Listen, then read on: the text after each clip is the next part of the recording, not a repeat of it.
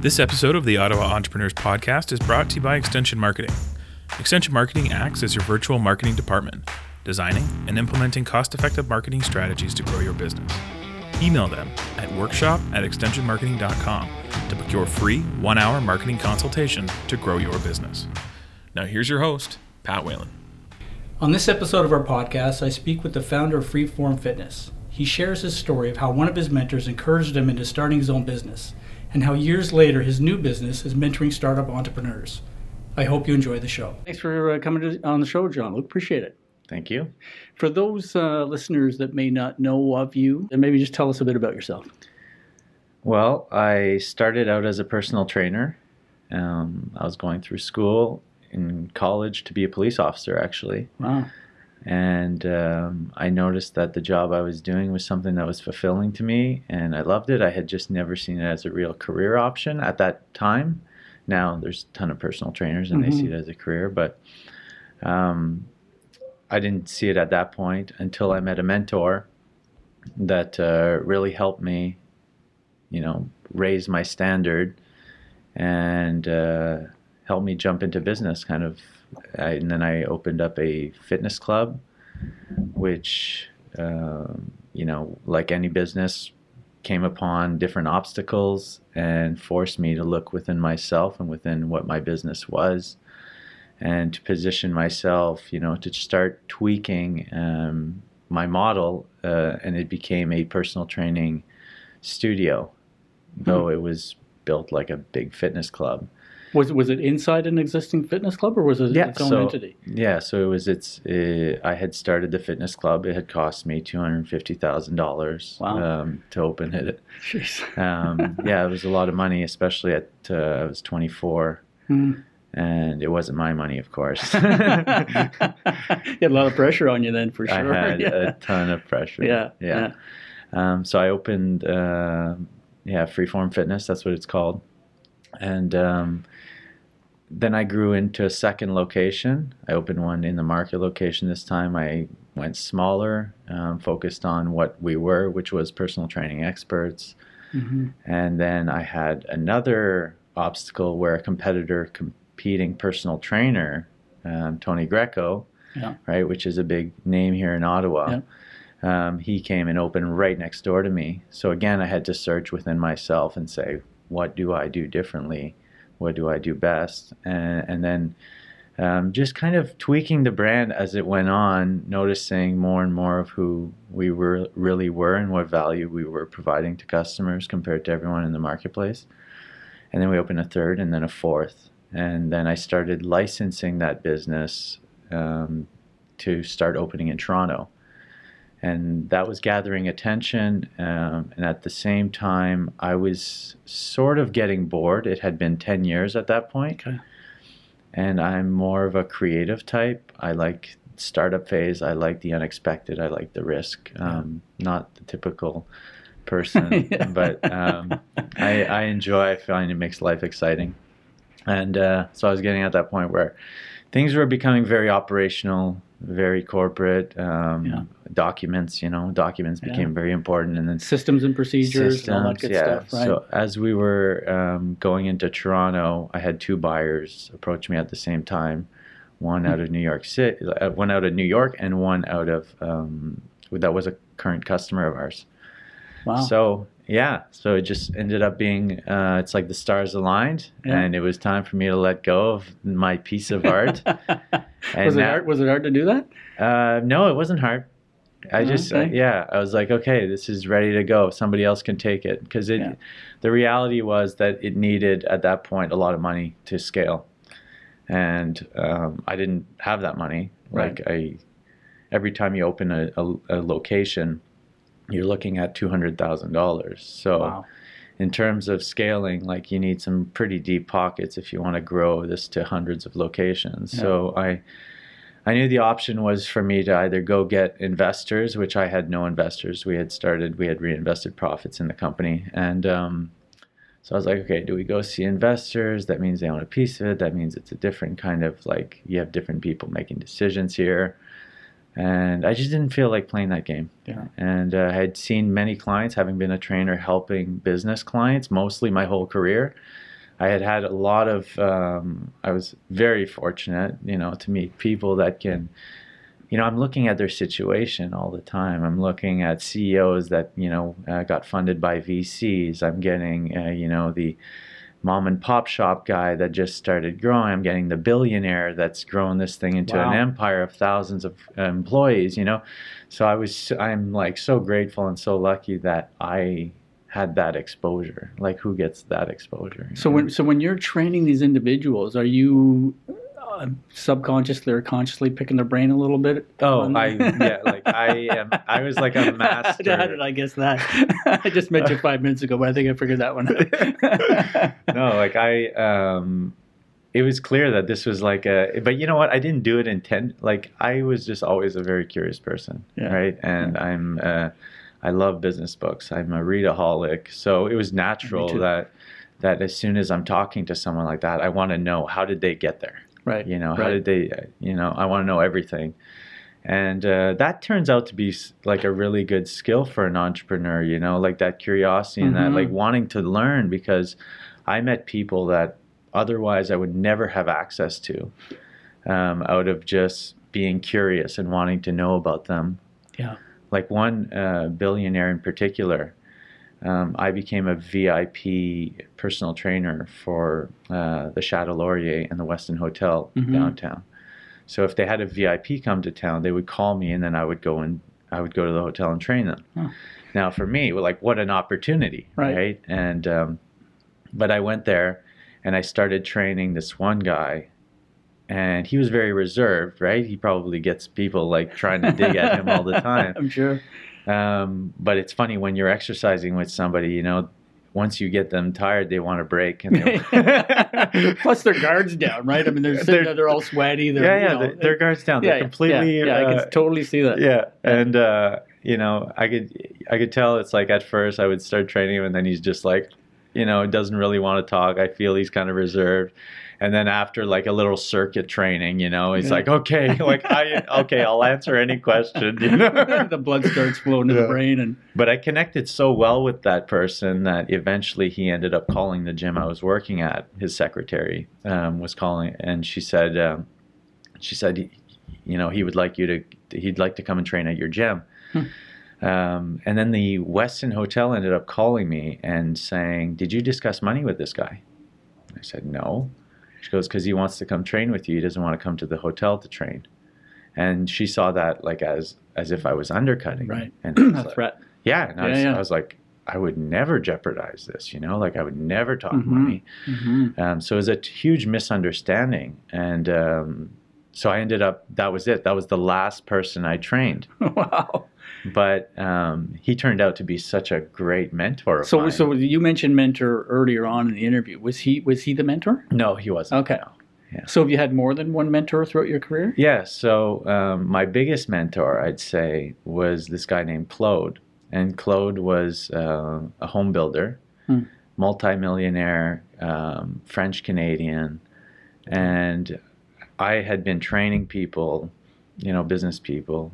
But this guy was different. He had something about him that really wanted to help me, and he saw, I guess, my integrity as if I say something, I'll do it. And I was putting so much attention to helping him become healthy. And so he had lost a lot of weight. And then one day he asked me, he's like, Luke, what's your dream? And wow. I had never really thought about it at that point. I had kind of money goals, but I never had what's a dream? That word dream is pretty powerful. And I said, I guess one day I'd like to open my own gym. And he said, okay, give me a deadline. Wow. He put your feet to the fire right away. Yeah, right away. Yeah. And I said, I'm like, I don't want to give you a deadline. Of course you didn't. Yeah, of course. And so he was just pushy, right? He was not letting me go without a deadline. I said, let me just think about it. I'll go home. I'll talk to my girlfriend. I was living in my girlfriend's mom's basement, Yeah. And I went back. I talked to my girlfriend. I said, what do you think about me opening a gym? Us opening a gym, And she said, she was like, yeah, totally. Like, you should do it. So I went back to the gym. he came in, another time in the week to train with me, and I was kind of just hoping he wasn't going to bring it up. But sure enough, right away, what's the deadline? What's the date? So I said, in a year from now. And he looked at me. He's like, you can do it in 6 months. He's like, if you can do it in a year, you can do it in 6 months. Wow. And that power of a deadline is so powerful, right? Because like here I was, I didn't even have that ambition, to open that gym. He just within a couple days sparked that idea in me. And then he says 6 months, not a year. And I was open 3 months later. Wow. Right. So I ended up figuring it out, finding the money, and I didn't know anything about business. Really, I had read probably a handful of business books at that point. So what's are there two lessons that I see there for someone that's listening to the show that may be thinking of becoming an entrepreneur? Is one to find a mentor? Is that kind of the first strategy that you would recommend? I think so. Yeah. I don't think I'd be on this podcast if it wasn't for him. Right. Yeah. Because we have such a lack of confidence, like kind of this mist in the air, that you don't quite believe that it's possible. And that's how I felt. I didn't think I was worthy of it, until somebody from the outside was able to say, like, you can do this, you can do this. And so I had, different lessons with that mentor, and he passed away, but actually my company Miyagi is based on him. Oh, that's the connection to Miyagi. Okay, he is Miyagi. Oh, he is Miyagi. Oh, wow, very interesting. Yeah. Do you want me, before we jump in, because I do want to find out all about Miyagi and what it is, but I just want to go back to this mentorship idea. I speak every year to the graduating business program at Algonquin College, and I tell them all the same thing. If you do nothing else, go find yourself a mentor. And you can see, they're young people, right? And you can see their shoulders kind of, like, you can see the insecurity amongst the group. Yeah. But what I try to express to them is people like you and me that will happily be a mentor for someone that's, genuinely interested in learning about business. But there's that hesitation amongst young people anyway to go seek someone out who maybe is a little bit older to try to get that advice. Would you agree with that? There's that hesitation? And I think what you said a key thing there. You said someone who's genuinely interested, because I get asked all the time, and the thing is, I was an eager, you can't approach a mentor and be like, can you be my mentor? It kind of evolves by just seeking out the people that you're really interested in, that you admire. Yeah. Right. And from a mentor standpoint, he's not going to help somebody that's not going to take action. Right. And I think that's what Claude saw in me. He goes, at that point I had been a world champion bodybuilder, like 7th in the world in bodybuilding, 1st in Canada. Obviously I had the grit, the kind of persistence to achieve something, and he knew that, and when he suggested things, I listened, and I tried it. But a mentor is not going to stand there and give you advice and then watch you just not try anything, not do it. He won't want to help you again. I don't know if it's like that for you, but very much so. Yeah. Right. Because you're not going to, no, if somebody's not going to take your advice, the amount of money some of these lessons have taken just personally from, we were talking lessons right before the show, right? Yeah, like some lessons we put on the line as entrepreneurs, as business people, we put, thousands and thousands of dollars on the line just to learn something. And then, so we're gonna make sure that the person we are helping is someone that is genuinely wanting to help himself. Yeah. Well, it's funny you say that, because I always say, time is the most valuable commodity, and I'm quite willing to share it with people, no problem. But if I sense it's not being reciprocated, or if they're not doing the action steps that you said to make the relationship work, then odds are I'm going to eventually say, okay, this is just not working. So any advice to anyone listening is that if you are seeking a mentor and you enjoy working with them, make sure you're doing what's being asked of you, and providing that kind of two-way communication. And I have to say, I've had many mentors, right? Having been a trainer that trains all these business people. So to take from a bunch of them, like not, it doesn't have to be just one person. It could be whoever you admire. I guess typically what you do is you admire the person's situation, right? I was a trainer admiring these business people coming in midday while everyone's at work, right, and being able to pay me cash for, like tons of money. Like, right, it wasn't cheap, you know, and some of these some of these business people are just dropping thousands of dollars. Like, so I'm going, I want to do that too. I want to have this free time in the cash like that, and then some of them are lessons where you go like, okay, he's got this figured out, but he's also missing like this part of his life that I don't admire. Right. So it's not like you admire everything from someone, but you can take bits and pieces from a whole bunch. I wonder if that's an issue. I wonder if people, I don't want to say hero worship, but I find entrepreneurship right now has got a bit of a mystique about it, that it's the in thing with shows like Shark Tank and Dragon's Den. And I think sometimes it does a little bit of a disservice to the amount of work that's involved. And like you say, these people aren't perfect. No one is, but and I think that's maybe a challenge for a mentee. They may look up to the person so much that they don't see the flaws. Right. So interesting that you pulled from different sources. To try to create that holistic. Like Dragon's Den. Like dragon is a symbol of greed, right? So if, know that. This episode of the Ottawa Entrepreneurs Podcast is brought to you by Extension Marketing. Extension Marketing acts as your virtual marketing department, designing and implementing cost-effective marketing strategies to grow your business. Email them at workshop@extensionmarketing.com to book your free 1-hour marketing consultation to grow your business. Right. So so dragon is the if you just look in mythical stories, you'll have the dragon hoarding the gold and the girl in the cave. Right. So the dragon is a sign of greed, and den comes from cave. So, so it's a greedy cave, so it's really painting, it's really painting an image, of a lot of power there, where I don't buy into that kind of mentality, and someone certainly with that kind of mindset is not someone that I would reach, I'd be attracted to. And a lot of the mentors that I found are actually, really nice, really kind, good.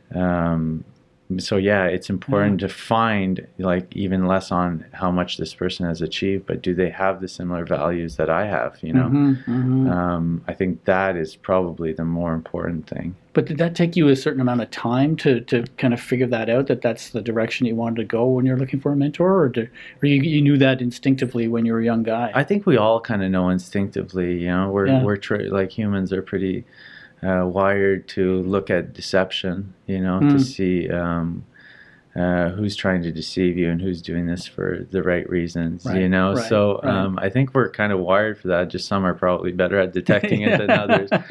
But to not get so, I guess the big thing is to not get so distracted by, let's say, the person's income level or something, right? Because he's made it so much. It doesn't mean, it may be a good game, but it may be a game that you don't want to play. And you may not know until you're in it. And then you realize it's too late. So tell us about, is it Miyagi Enterprises? Is that correct? Or just? No, it's just, it's MiyagiSchool.com. Okay. Tell us a bit about that. Well, I ended up selling all my locations, freeform, and then in those 10 years, I had always, like I said, by the end I was getting bored. So I'm a natural creator, so I always want to create. I always feel good creating. I always say that to people. It's, in sales, they say always be closing. I say always be ABC. I say always be creating. Nice. That's great. So I ended up selling everything, and then after that, I went on. I just wanted to see the world. I'd been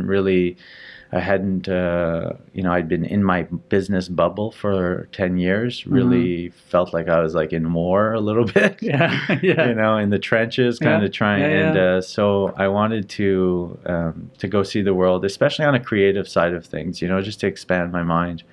So my wife and I just traveled a whole bunch of places. We'd go and come back and go and come back, trying not so much to think about any kind of goal, because I had been searching for a goal for so long. Mm-hmm. So, but I really wanted to do something that I felt I'd be completely fulfilled and never bored.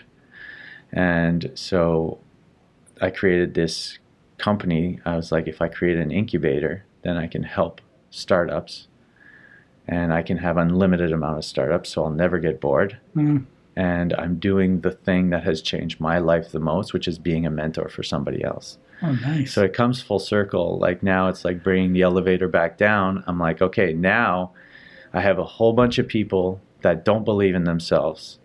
And I can, it's just a matter of knowledge, really. If you believe in yourself, then you just need answers, right? So, so now it's taking those people and putting them into businesses and showing them the ropes, and guiding them along the way. Not giving them a map, not saying like this is exactly what you need to do, but kind of trying to pull that out of them and get them, to let them be entrepreneurs, really. Mm-hmm, mm-hmm. Yeah. So does your same rules apply that we talked about earlier, that if you're mentoring someone, they've got to be willing to take action? Does that apply for this incubator as well, or are you a bit more patient because it's in the nature of the business? Yeah, well, what we do ask of everyone is that they can commit 2 hours a day. So that's our biggest thing. And then obviously we can't help everyone. Mm. So we're trying to be selective with who we help. And there's like an enrollment, so people can enroll. And in that we look at, we don't look at grades. We don't think grades has anything to do with becoming a successful entrepreneur. Based on my high school report card, I'm going to have to agree with you on that one. I've trained so many business people. I know, these are right. These are subjects we talk about, and very, when it's candid, when you're training with somebody. But so it has nothing to do with schooling. It has everything to do with the desire to want to succeed and being able to commit 2 hours a day, to having the right values that we have as a company. So what types of people are you seeing coming through there? Like, is there a particular age that you're seeing a lot of, or skill set, or? Yeah, we're still in the innovation phase. Like, we're still tweaking that. Like, we've set out what our values are. We seem to be attracting just people that are sick of their job, is what seems to be resonating the most right now. So would this be people that have been in their jobs for like 10 plus years? Yeah, or just in general, general, are sick of being employees and have been wanting to jump out on their own a long time, but haven't really had the courage to. And then we kind of, ours is a very progressive way, can you give us 2 hours a day? We can start a side business and see where it goes. So it's attractive to those people. We've also had a lot of people come up to us with ideas. Yeah. We did a first kind of pitch, I guess, where we had, I think, 15 people. We had 67 people apply. We had 15 people come to this thing, and then they pitched their ideas. But I just found that the ideas, there was better ideas out there. So how do you deal with that? Someone, has their heart and soul on this, or sold on this idea, and they come to you with it, and it may not be, instinctively that that's not a good idea. How do you handle It's not that it's not a good idea. I guess it's just that it's an idea that I'm not willing to risk. Like certain ideas, like one of our rules is that we only start companies that are being purchased today. So if somebody comes and has this idea that's, just an idea that's never been proven, people aren't purchasing. I've done that lesson myself many times. You don't need to learn it again through somebody else, right? Right. So I've tried that, and it can work, but it's going to take like 10 years or something. Right. There's that book, Steps to an Epiphany. No, I don't. Okay. No. It kind of shows like 3 business models. One is a model that you want to, let's say I want to open a gym. I want to compete against Good Life. Well, that is just one business model where people are buying today. Right. They're buying gym memberships. It's proven. And then there's the second one is a niche model, which my business ended up being, which is I'm taking a piece from that, from an existing big business. And then the third one is a business that you've invented that is completely new, and those typically have like a different time frame of how the market will react to it. The first one being very progressive, that you would, if it's a gym and I open a gym, memberships are going to come in, it's going to be slow, it's going to be, a nice kind of progression as it goes to the top for 3 to 5 years, usually 3 years. And then the niche business kind of takes a long time to take off, but then it kind of has like a hockey stick curve in the 5-year range. And then the invention of a business, completely, new concept, takes like 10 years. It's almost flat line till 10 years. Something like Amazon would have done, right? Where they basically built the infrastructure for 10 years, never focused on profit or anything, that kind of business. Well, I don't have that much patience, first of all. And I don't have that kind of money, like that to support a big business. Good 1-2 punch. Yeah. And I haven't done the big investor route, but I'm not interested in that. I want to take the person that was me. Yeah. I want to take the person that was me and give them the result that I have, right? So now I have freedom to do whatever the hell I want, which is, if I was to go back in time and look at, I would have never thought that's possible. And especially comparing myself to others, where I thought I wasn't very smart. I went to school thinking, geez, like I'm working so hard and I'm still having trouble with stuff that really doesn't interest me. Because you school, and me both. So school to me was if you gave me a subject that I was interested in, oh my God, I would devour it. I'd remember everything about it. But when it came to things that were thrown on me that I wasn't interested in, it was so hard to remember that stuff. Yet I would see like my friends that are all of a sudden like, they're brilliant accountants today, like they are. Right. They were good at following the rules. They're great at tests, amazing memorization, Right. But, if I look at myself now, would I want to be an accountant sitting? No, thanks. That was a quick no. I'm a very different person than that. Right. Yeah. Not that it's bad. It's just different. So you've essentially, correct me, you have found a way to create, to have this creative outlet through the business. You're also giving back, and you're also, I assume, involved from a long-term investment perspective. You've hit on an interesting trifecta here of things that. Yeah, that's why I feel like I'm unstoppable right now. So how long has Miyagi been around? So it's been probably, I don't know, 3 months now that we've kind of like really started. Okay. I've hired a COO. Yeah. And to take care of the operations side of things. It's, we've had companies, it was just not officially in the Miyagi incubator. Like we have things to do events.com, which is one that's been going on for over a year. And that's doing really well. And so we've had, all these businesses kind of started, just not officially under the Miyagi umbrella. Yeah. But yeah, so now we're just starting to market it a little bit. We're still in the testing phase, but in the next 2 weeks we're going to have another presentation, and I know I have already 15 people registered. So nice. So I want to basically take these people and explain that it's possible, and the way I partner with them is very simple. It's like the most fairest way I could think about in terms of partnership.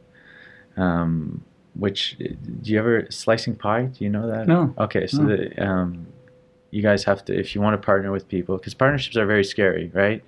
And they can be, yeah. I mean, there's that old saying, there's 2 chairs in heaven waiting for 2 partners that are still partners, at the end of their days. No, it's true. And I, to some degree, I've been through that, and as an entrepreneur, a beginning entrepreneur, you're going to be told that all the time. Don't partner, don't partner with anyone. Like, it's a scary thing, and it can be. But I was in search of a model. I had one partnership that cost me a lot of money, But I didn't want to give up, where I talked to a lot of business people and they just kind of give up at that point with partnerships. They're like, nope, I'm just not doing it. Yeah, that's me. Yeah. When I was in my mid-20s, I had a partnership that did not work out. And it was like, from that moment on until recently, I own another business with a partner. But very, very skeptical. Yeah, because it's very hard. You get burnt once and you go, okay, that's it. Yeah. So I got burnt a few times, but then I was really in search of a model, because to me, I'm a big believer in cooperation, cooperating together and being able to, especially with the internet now. The internet is a web of connections, right? So the internet is wired to cooperate together as a whole. So I knew I had to kind of shake that off and figure out how to do it properly. And I came upon this book called Slicing Pie. And I read the book, and instantly I was like, oh my God, this is what I've been waiting for. And which became the glue for Miyagi in terms of partnerships. And it's, to explain it simply, I'm going to try to explain it because I've been wanting to try to explain it, to simplify it. But basically so if somebody doesn't have money and they want to jump into partnerships, so typically, let's go to Dragon's Den, like we were talking. They would have an idea, they go in front of a person, in front of these dragons, and then they take all your money. they put all the money, they take all the shares of the company, right. And then they say, okay, you're going to work for now 40%, and they have 60%, and now they're in this grind of trying to make it work.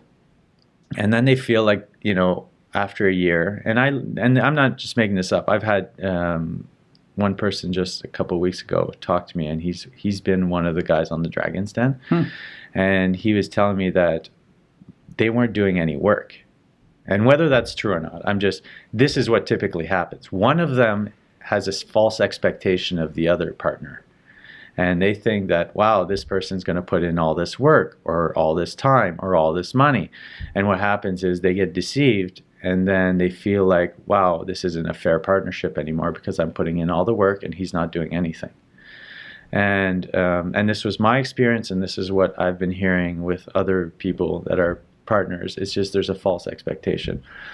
So with the slicing pie model, it's you basically exchange your time for money. So you for shares. So you go in, and let's say somebody starts a business and puts in 4 hours of work.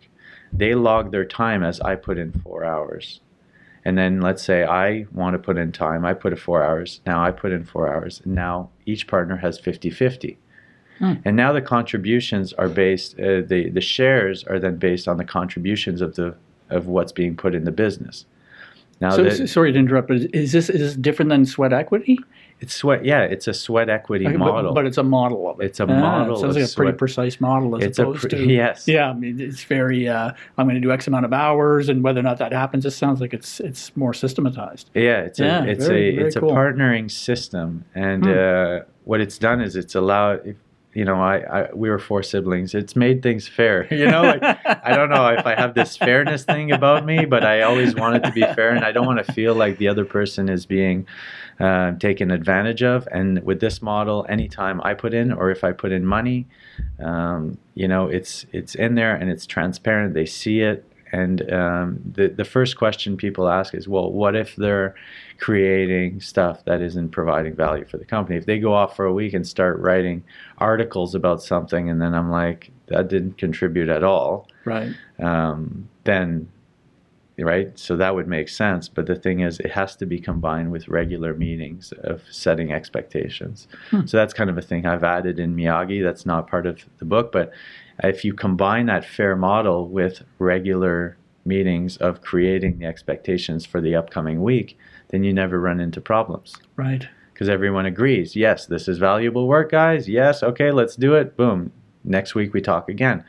So I've been using this model. In fact, I use this model for Freeform Academy, which is a certification course that I created. And I had done this a couple of years ago, and I ended up selling it. But I had a partner, and we used this model, and it was great. We never had one argument. So fascinating. So to me, it's a real gem out there that no one is no one really knows about. So is the Miyagi, and we're almost out of time here, but just, is the Miyagi, this idea, is it based on a model you saw somewhere else? No, it's, I totally created it myself. Wow. What are the long-term, what's the big picture or long-term plans for? The long-term plan is that my purpose is to create 100 millionaires. So very cool. That's my purpose. It's written right there for everyone to see that joins Miyagi. So what does that look like? It probably looks like, over 100 businesses under the Miyagi umbrella, all striving for success. Wow. I don't know. Yeah. Yeah. Yeah. That's awesome. Or it's less businesses with more people in those businesses, but it's one of the two. Do you see it? Do you see the business potentially shifting or shaping as you go along? The reason why I ask is that regular listeners of this podcast know I'm always asking this question, and the response typically is, well, I started this business going this direction, and I thought for sure I was headed down that path, and then something came at me that made me realize, oh, there's this opportunity over here. Is this have that same sort of potential, do you think? Yeah, for sure. I think like right now we're in the innovation stage, just really seeing what kind of people are joining. I think adaptability is the number one key component to a good entrepreneur, right? To be able to adapt, and like even Charles Darwin said, like that is the human thing too, right? To be able to adapt. That's what's made us be here today, is that we're able to adapt. Right. But in terms of entrepreneurship and creating an idea, that idea evolves in the same way as long as you're adaptable to the external influences. Yeah. So for me, to be it's actively adapting, actively listening, watching, making sure, and then moving in the right direction based on that actively, right? Yeah, I like that. Probably a good place for us to wrap up. Where can listeners find out more about you? My name, which is a long one, JeanLucBoissonneault.com, is where I write a daily blog every day. I've been doing it for over 2 years now. Or they can they can go and check out MiyagiSchool.com and see if it's for them. Great. Thanks very much for your time. Appreciate it. Thank you. Thanks.